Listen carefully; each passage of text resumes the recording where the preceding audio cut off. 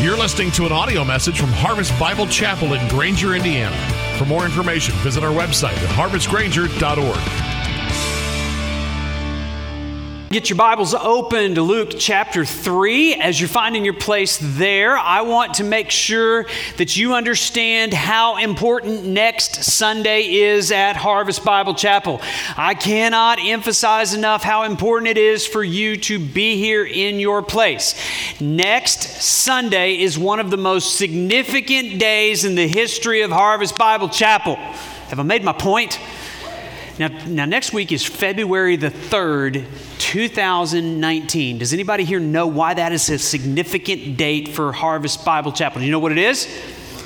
It's our 10th birthday as a church. 10 years ago, a bunch of people crammed together in North Point Elementary School, and we opened the doors for the very first time to launch Harvest Bible Chapel. We want to celebrate what God has done in the previous 10 years, and we want to set a direction for where we're going in the next 10 years. And on top of the celebration, I am going to make an announcement in church next week that is going to be huge. It's going to be a huge announcement in church. So huge. It's the most important announcement that's ever been made in the history of Harvest Bible Chapel. It's so exciting. I want you to be here for that. Got to be here. Tell your small group. Get everybody here, and let's celebrate where we're going in the church. Did I make my point?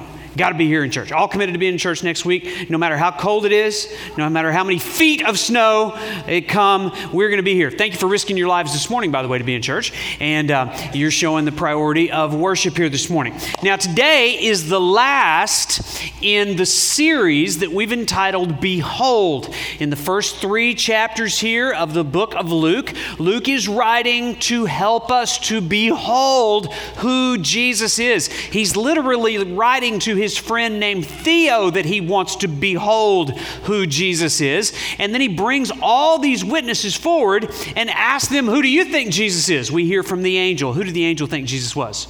Son of God. Then the shepherds. Who did the shepherds think Jesus was? Son of God. And then we hear from Mary. Who did Mary think Jesus was? The Son of God. And then we hear from the old people, Simeon and Anna. Who did they think Jesus was? And then John the Baptist. Who did John the Baptist think Jesus was? This morning, we are going to bring the witness, the ultimate witness, God the Father. And we are going to ask him, who do you think Jesus is? The question is answered in Luke chapter 3, beginning in verse 21. Follow along. It says this. Wait, I've got to get to Luke 3:21. There it is. Okay. Now, when all the people were baptized, and when Jesus also had been baptized and was praying, the heavens were opened, and the Holy Spirit descended on him in bodily form like a dove, and a voice came from heaven. You are my beloved Son. With you I am well pleased. Question: who does God the Father think Jesus is? His only beloved Son, in whom he is well pleased. And so Luke presents to us the ultimate witness. God the Father says Jesus is the Son of God. He was sent from God as God. And we find in this passage the doctrine of the Trinity. Now, the word Trinity is not a word that's found anywhere in our Bibles, but it's a word that theologians have used to help us understand the very nature of God. This is what Christians believe about the Trinity. We believe that God is 3 persons. Each person is worthy of the same worship. There is only one God. Got it? That's the best that theologians have ever been able to come up with to describe the Trinity. God is 3 persons. Each person is worthy of the same worship. There is only one God. You say, I'm confused. Yeah, so are all the theologians. But what we find in this passage is all 3 persons of the Trinity. Do you see it? The Spirit descended upon Jesus like a dove. Jesus was the second person of the Trinity, the Son of God, and God the Father speaks. All 3 persons show up here in the Trinity. And that's a very important doctrine for us. You say, oh, I don't understand it. Welcome to the club. The theologian Augustine said, if you deny the Trinity, you will lose your soul. If you try to explain the Trinity, you will lose your mind. So, it's just the best that we can come up with. Jesus was the Son of God, sent from Father God, filled with the Spirit of God. And we're introduced to Him as the Son. Now, the next section of our Bibles, do you see in your Bible, eyes on your page, do you see it, or on your phone, whatever you got, verses 23 through 38? Do you see what that is? Let me read the verse 23. Jesus, when He began His ministry, was about 30 years of age. Being the Son, I love this. Who did we just learn He was the Son of? The Son of God. But notice this. Being the Son, my Bible has parentheses. I love this. As was supposed. The son of Joseph. You see, Joseph was his stepdad because Jesus didn't have a human dad, but Joseph became his stepdad there, married his mother, and so we have Joseph introduced to us as his earthly father. And that begins a string of Jesus' ancestry. 77 names for us listed in these verses until we go all the way back to Jesus' original ancestor, and we read this in verse 38. Notice, the son of Enos, the son of Seth, the son of Adam. What's the next word say? The Son of God. Sound familiar? There's something Luke wants us to know about Jesus and Adam. He compares and contrasts them. The only two people, the only two humans who didn't have an earthly father were Adam and Jesus. The original Son of God, Adam, and the ultimate Son of God, Jesus. Now just hold on, file that away. That will be useful for us later.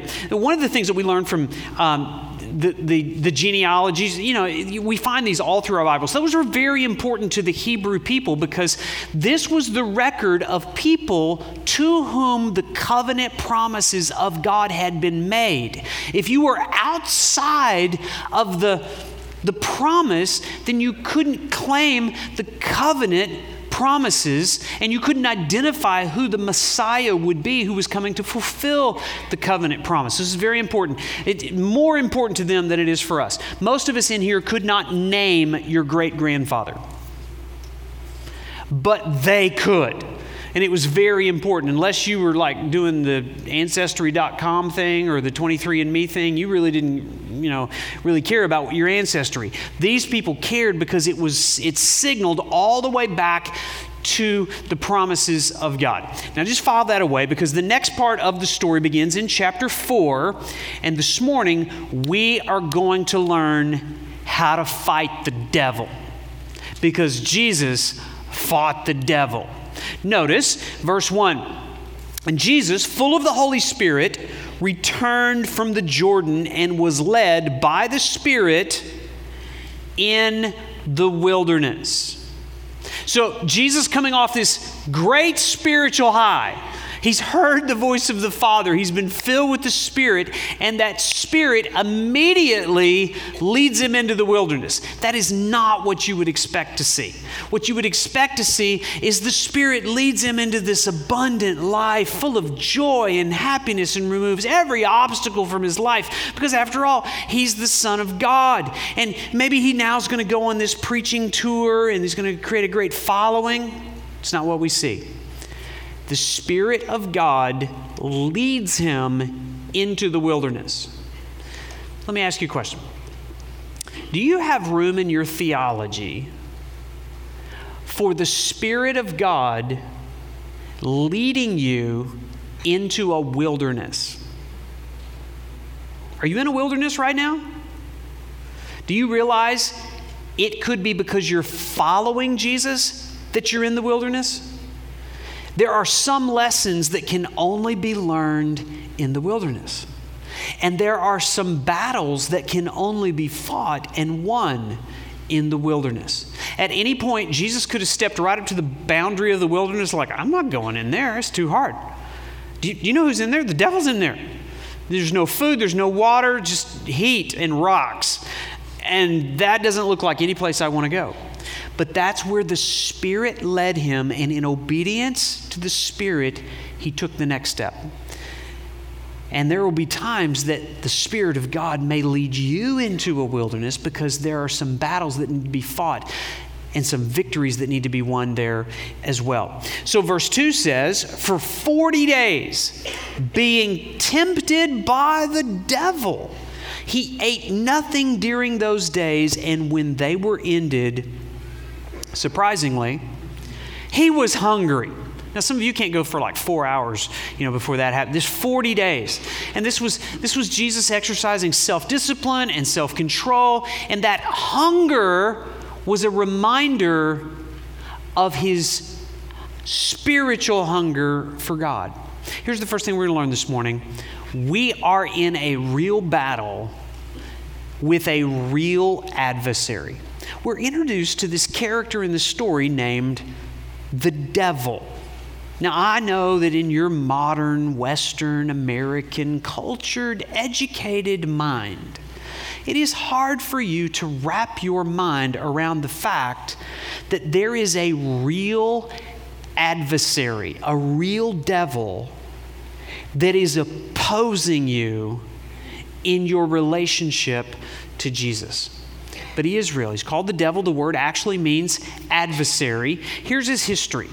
He was not originally created as this evil monster that we think of, the devil. He was originally the worship leader in heaven. I've said this many times, but when you think of Micah, just think of the devil. That's what previously he was directing all the worship to God, and so.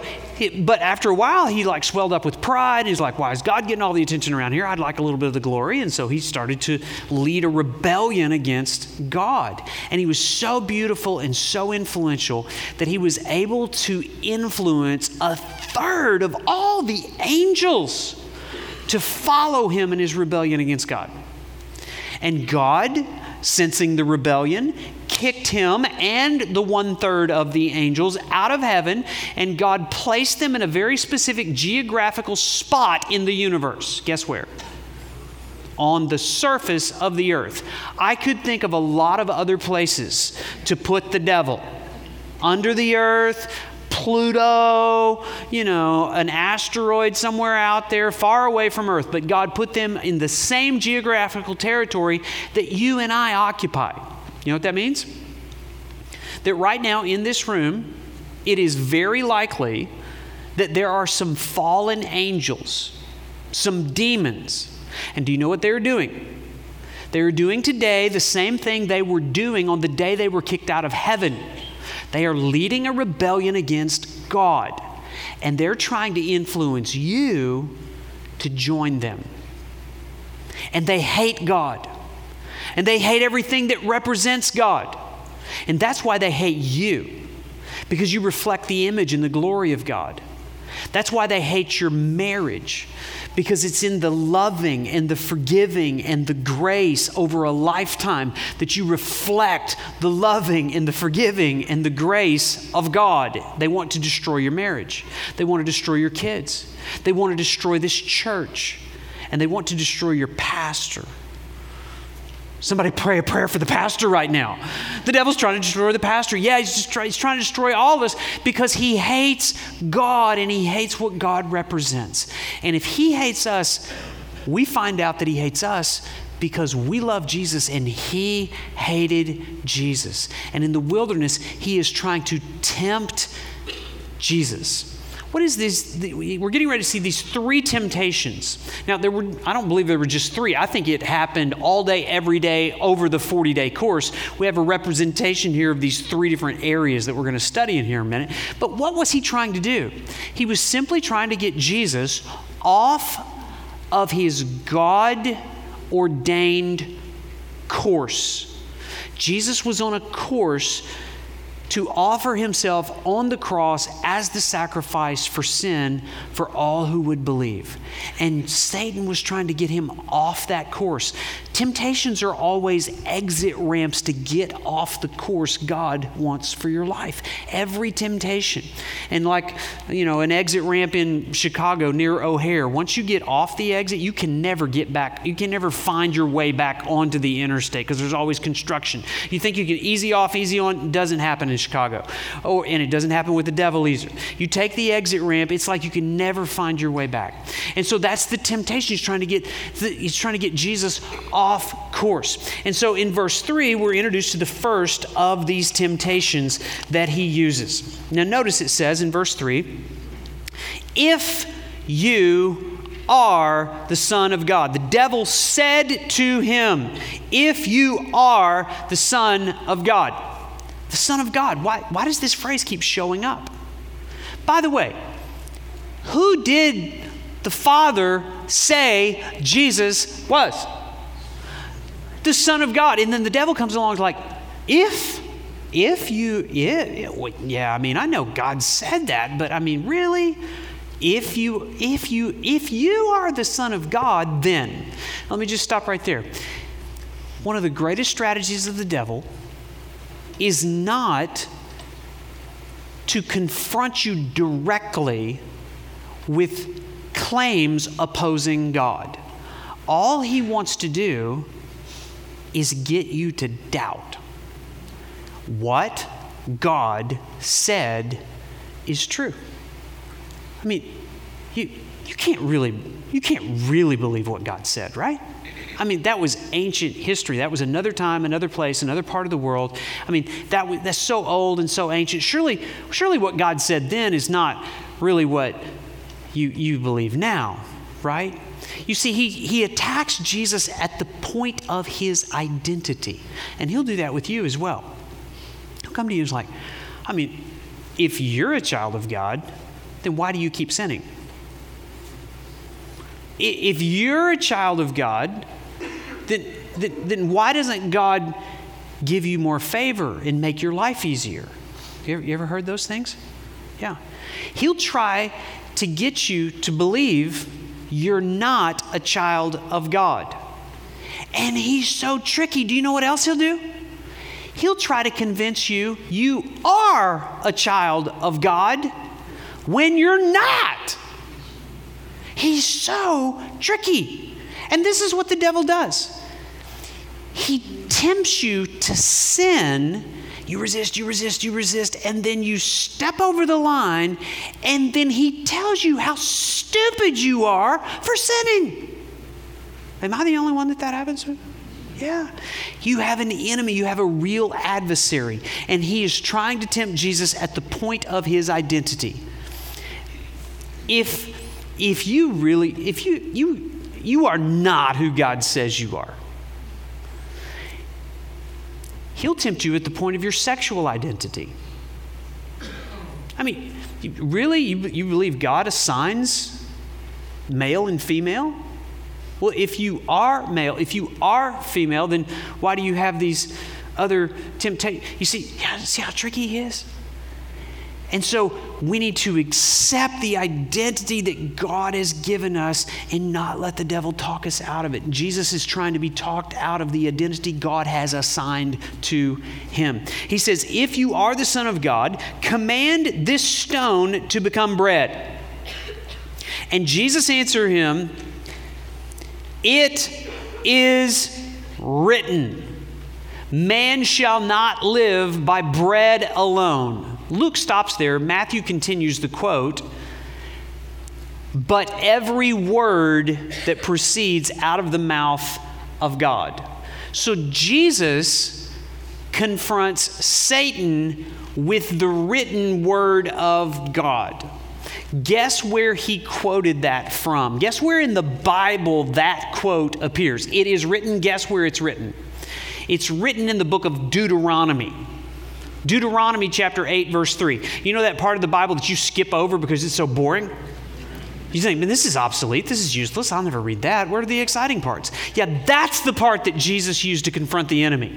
You might not want to skip over that part. And so Jesus uses Deuteronomy to combat the lie. Here was the lie that he was using with Jesus. Your hunger for God can be filled with God's stuff. He knows he's hungry, and so he offers him bread. Let me ask you a question. Is there anything wrong with bread? Now, some of you are sitting out there thinking, well, white bread or wheat bread? Some of you are just thinking, no, it's carbohydrate, so it's evil. You should never do that. No, listen, good bread is good, okay? Especially if you craft it into the form of a Krispy Kreme donut. That is ultimate bread right there, okay? So he offers him bread. Nothing wrong with bread. Here's the thing. Satan rarely offers you bad stuff. He offers you good stuff that God created and uses it in a God-forbidden way. Satan is not a creator. He can't create anything. So he has to use stuff God created, which everything God created is good, and he has to take it outside the boundaries which God intended and offer it to you. And so sin is using God-created stuff in a God-forbidden way. And Satan always uses good stuff to tempt you. I mean, come on, let's just be honest, all right? Sexual temptation is what's there in front of us every day, all day. It's right there, especially in our sex-saturated society. Is sex bad? No, sex is beautiful. It's meant to be an adhesive for marriage. And yet you take it outside of marriage, and now it becomes something that is a temptation to actually destroy what God created in marriage. And so this is the thing. He's taking Jesus' hunger, which should be an indicator of his hunger for God, and tries to convince him, you can fill your hunger for God with stuff God created that will be a substitute for God. And that happens for us. Whether it's money or riches or power or influence or prestige or positions or houses, all those different things can become substitutes for God. There are people sitting here today who have no hunger for God because you have filled your life with good, God-given stuff, and yet you've missed God. Jesus said, no. Man shall not live by stuff alone, but by every word that proceeds from the mouth of God. So Satan comes at him again. Here's the second temptation. The devil took him up and showed him all the kingdoms of the world in a moment in time, and said to him, to you I will give all this authority and their glory, for it has been delivered to me, and I will give it to whom I will. Verse 7, if you then will worship me, it will all be yours. Now, can you imagine what Jesus must have been thinking at this point? Dude, it's already mine. I left all that stuff for a brief period of time so I could come down here and rescue people who are messing around with God's stuff.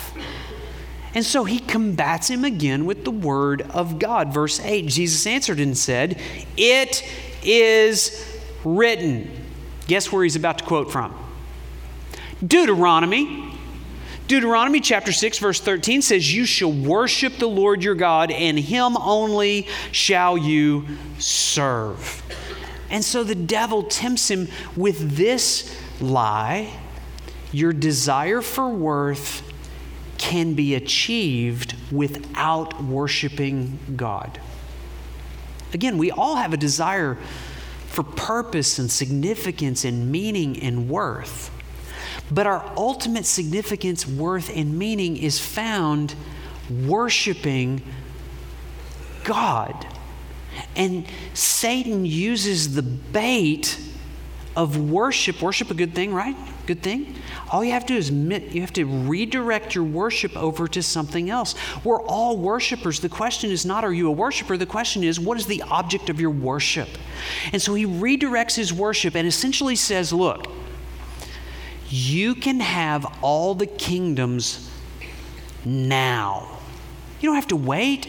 If God loves you, why are you hungry? If God loved you, you wouldn't be in a wilderness. If God loved you, you could be the king of your own kingdom. What was he doing? He was trying to get him to have a crown without the cross. If he could get him now to buy into that temptation, Jesus would have avoided the purpose for which he came. His purpose was to go to the cross and to die for the sin of the world so that he could be resurrected, so that every knee should bow and every tongue confess that he is Lord, King of the universe. That's coming, but Jesus is going to have to wait for it. It's going to be 3 years. And Satan says, you can have it all now. You can have power without pain. You can have a cross. You can have a crown without the cross. And that's what Satan does for you and I. It's like, you don't have to go to the cross. I mean, you don't have to believe in Jesus. You can be king. I mean, Jesus king, you're king. There's lots of kings, lots of sons of God. There's not one way. You don't have to go to the cross. If God loved you, he would give you more significance. You wouldn't be in a wilderness. You wouldn't be hungry. Here's the third lie that he uses, verse 9. And he took him to Jerusalem and set him on the pinnacle of the temple and said to him, if you are the Son of God, throw yourself down from here. Now, by the way, if you ever hear a little voice in your ears like, go throw yourself off a bridge or a mountain or a cliff or something, you can be sure that's the devil. If he told Jesus to throw himself off a cliff, he'd probably use that lie with you too. He's trying to get you to think that your life has no meaning, value, and worth. And so he uses that temptation. And you know, devil's pretty smart. Verse 10 says, for it is written. So he's realizing Jesus keeps combating him with the word of God. So now he goes on the offense. Is like, okay, Jesus likes to talk about the Bible stuff, so I'll try to use the Bible stuff on him. He takes Scripture, misinterprets, misapplies it, twists it, and tries to get Jesus to do something using a Bible verse. It's pretty crafty. Did you know the Bible? Did you know Satan knows more Scripture than you do? He does. And so in verse 10 it says, for it is written, he will command his angels concerning you to guard you, and on their hands they will bear you up, lest you strike your foot against a stone. He's quoting Psalm 91 on Jesus. Jesus sees through the tactic in verse 12, and he says, and Jesus answered him, it is said, you shall not put the Lord your God to the test. Just take a shot in the dark where you think that might be written. Deuteronomy. Any doubt where Jesus was having his quiet time that morning? Yeah, he had his face in Deuteronomy, right? And so he's bringing back things that he'd been studying. He'd been storing these things away for such a time as this. And so he says, no. It is written.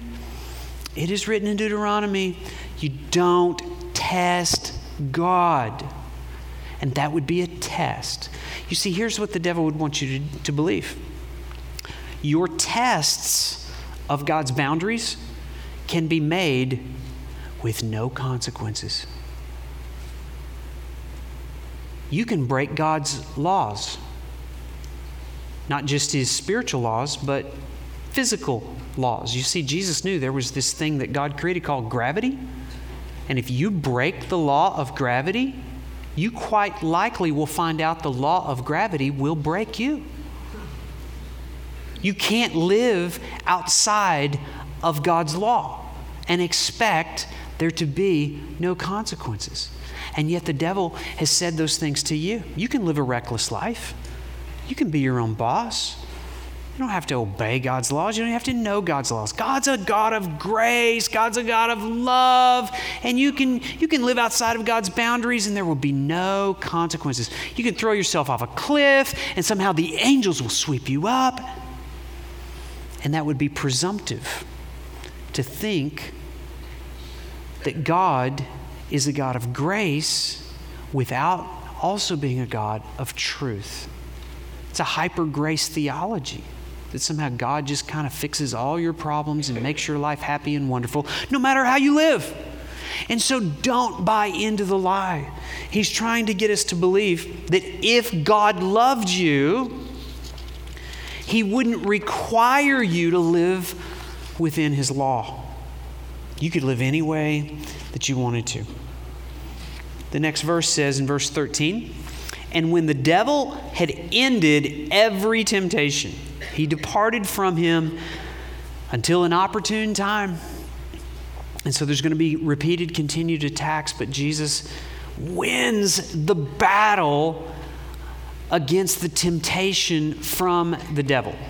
Now, as we finish this out, let me just say, everything that I've said so far in this message is the secondary application of this story.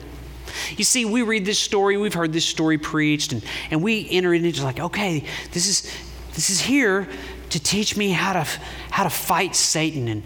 And okay, it's here because I need to learn to fight Satan like Jesus fought Satan. And if I fight the devil the way that Jesus fought the devil, I'll win. Maybe I just need to learn Deuteronomy. That's my problem. I haven't been quoting enough Deuteronomy. And that's if I could do that, then I'll win.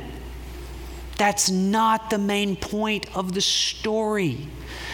If it was, Luke would have said that to you. Remember the question Luke's trying to answer. Who is Jesus? Who does the Father say Jesus is? The Son of God.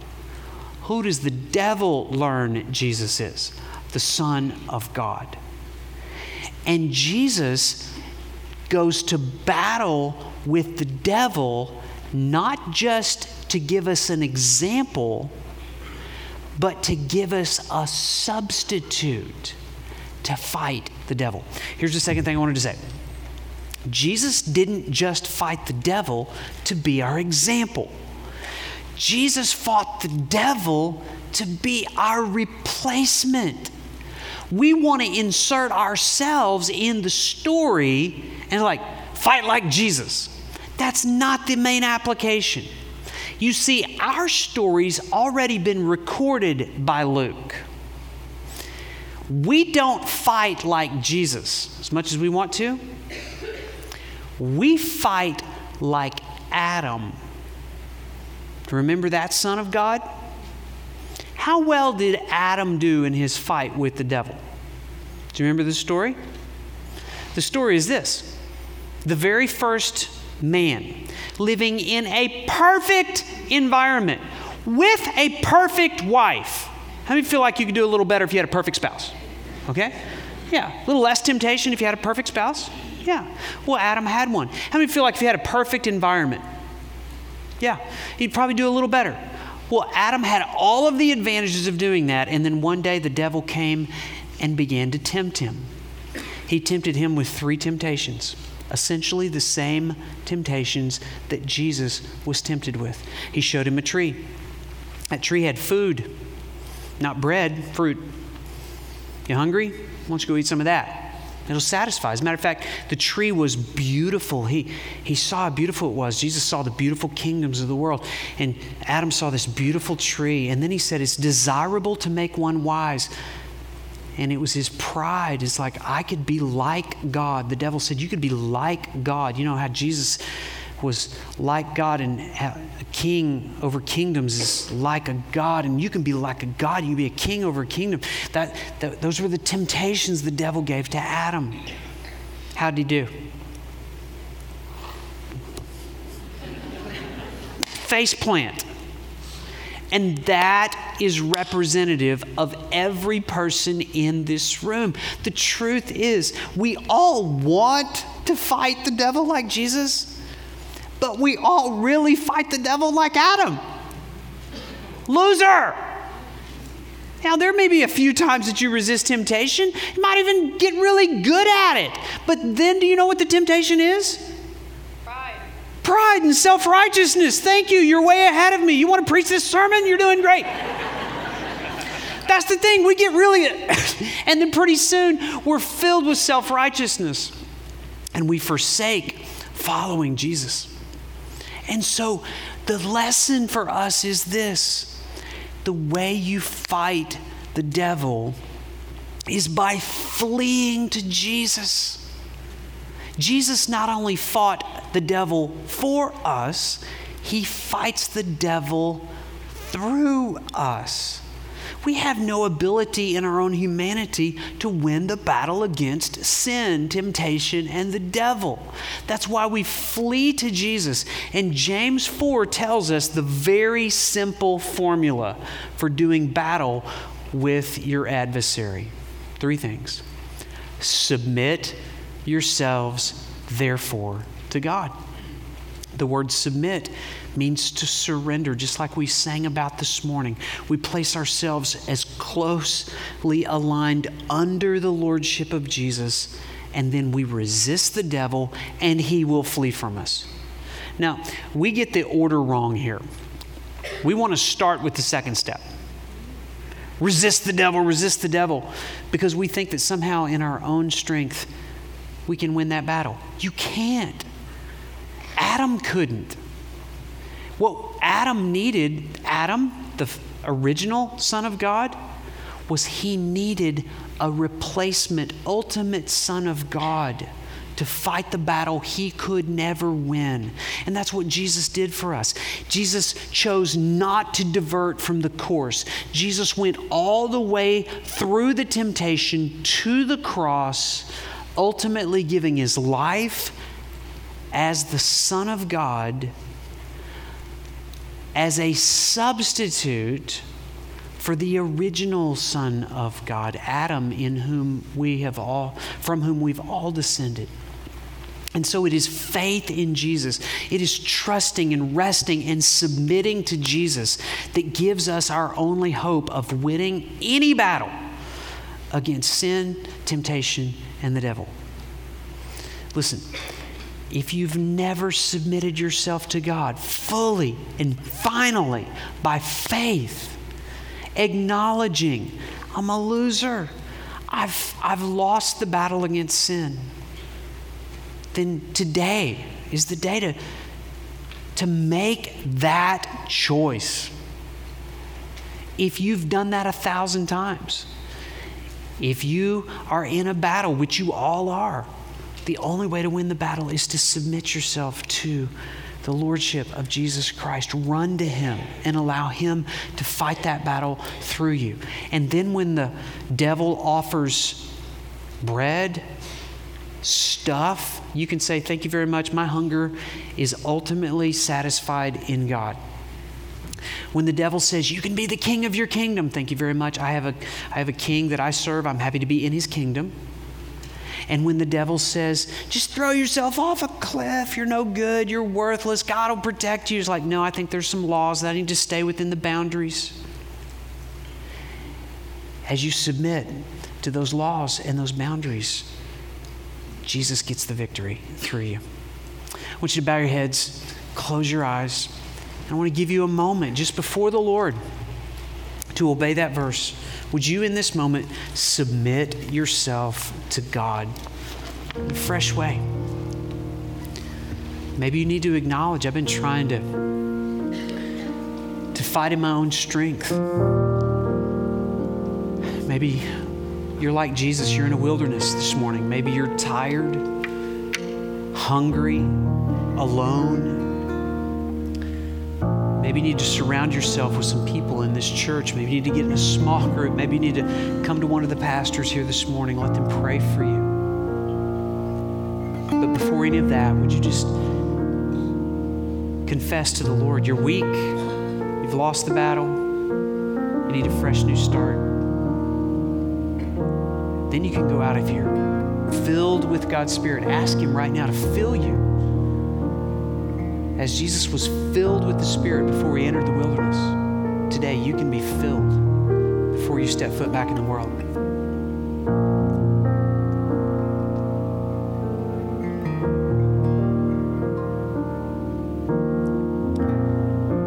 In just a couple of weeks, we're going to celebrate believers' baptism, and maybe some of you have finally made the decision to submit your life to God, and yet you've never been baptized since that moment. You come to one of the pastors today, let us know. We'll get you baptized on February the 10th. Jesus, thank you for fighting in our place. Thank you for being our substitute, seeing us in our humanity as losers, just getting crushed by the enemy. One day, You fulfilled the promise to come and crush the head of the serpent as the offspring that we've been waiting for. Lord, thank you for fighting that battle. Thank you for fighting our battles. God, as we step out of here and enter into that warfare, God, would you fight through us? God, when we feel like we're surrounded, remind us, God, that we are surrounded by you. We pray in Jesus' name. Amen.